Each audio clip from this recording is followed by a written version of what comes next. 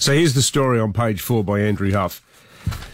This is a really important story, and it's going to be interesting to see if the Premier gets involved in this debate, and indeed the alternative Premier gets involved in this debate, or do we just have a state that's run in perpetuity by a committee?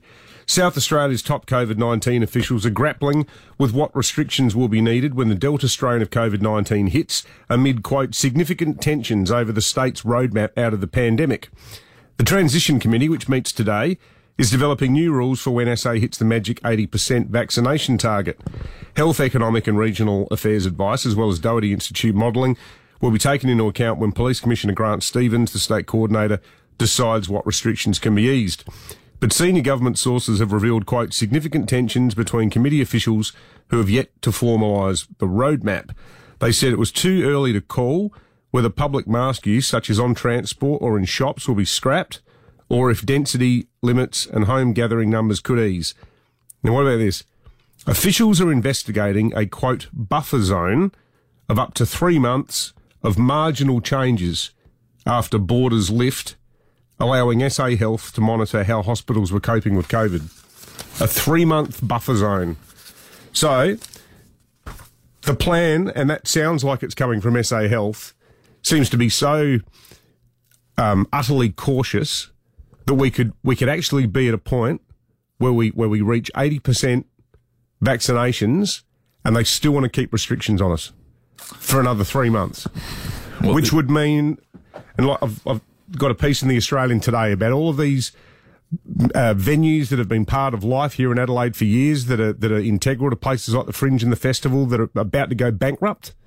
It would mean you couldn't have more than 20 people at your home for your daughter's 18th.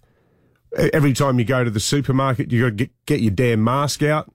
While over in Sydney and Melbourne, it's, you know, the land of the free. They're talking about having 90,000 at the Boxing Day test in 2 months.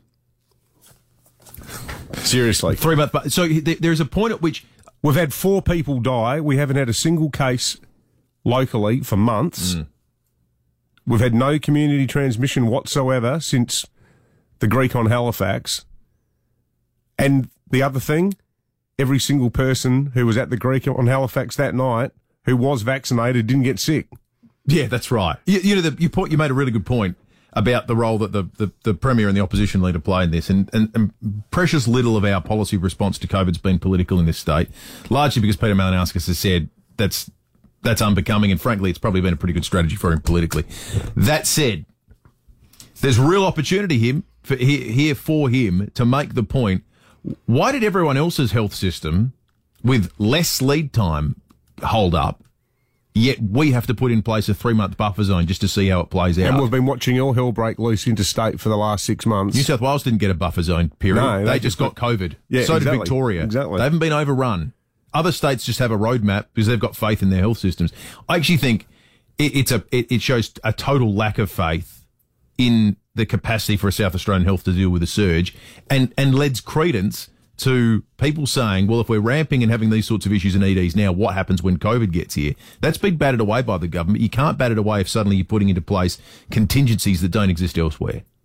But what are you going to do to people's sanity by leaving all of this stuff in place for so long? Because you're so utterly paranoid about the prospect of a few cases popping up.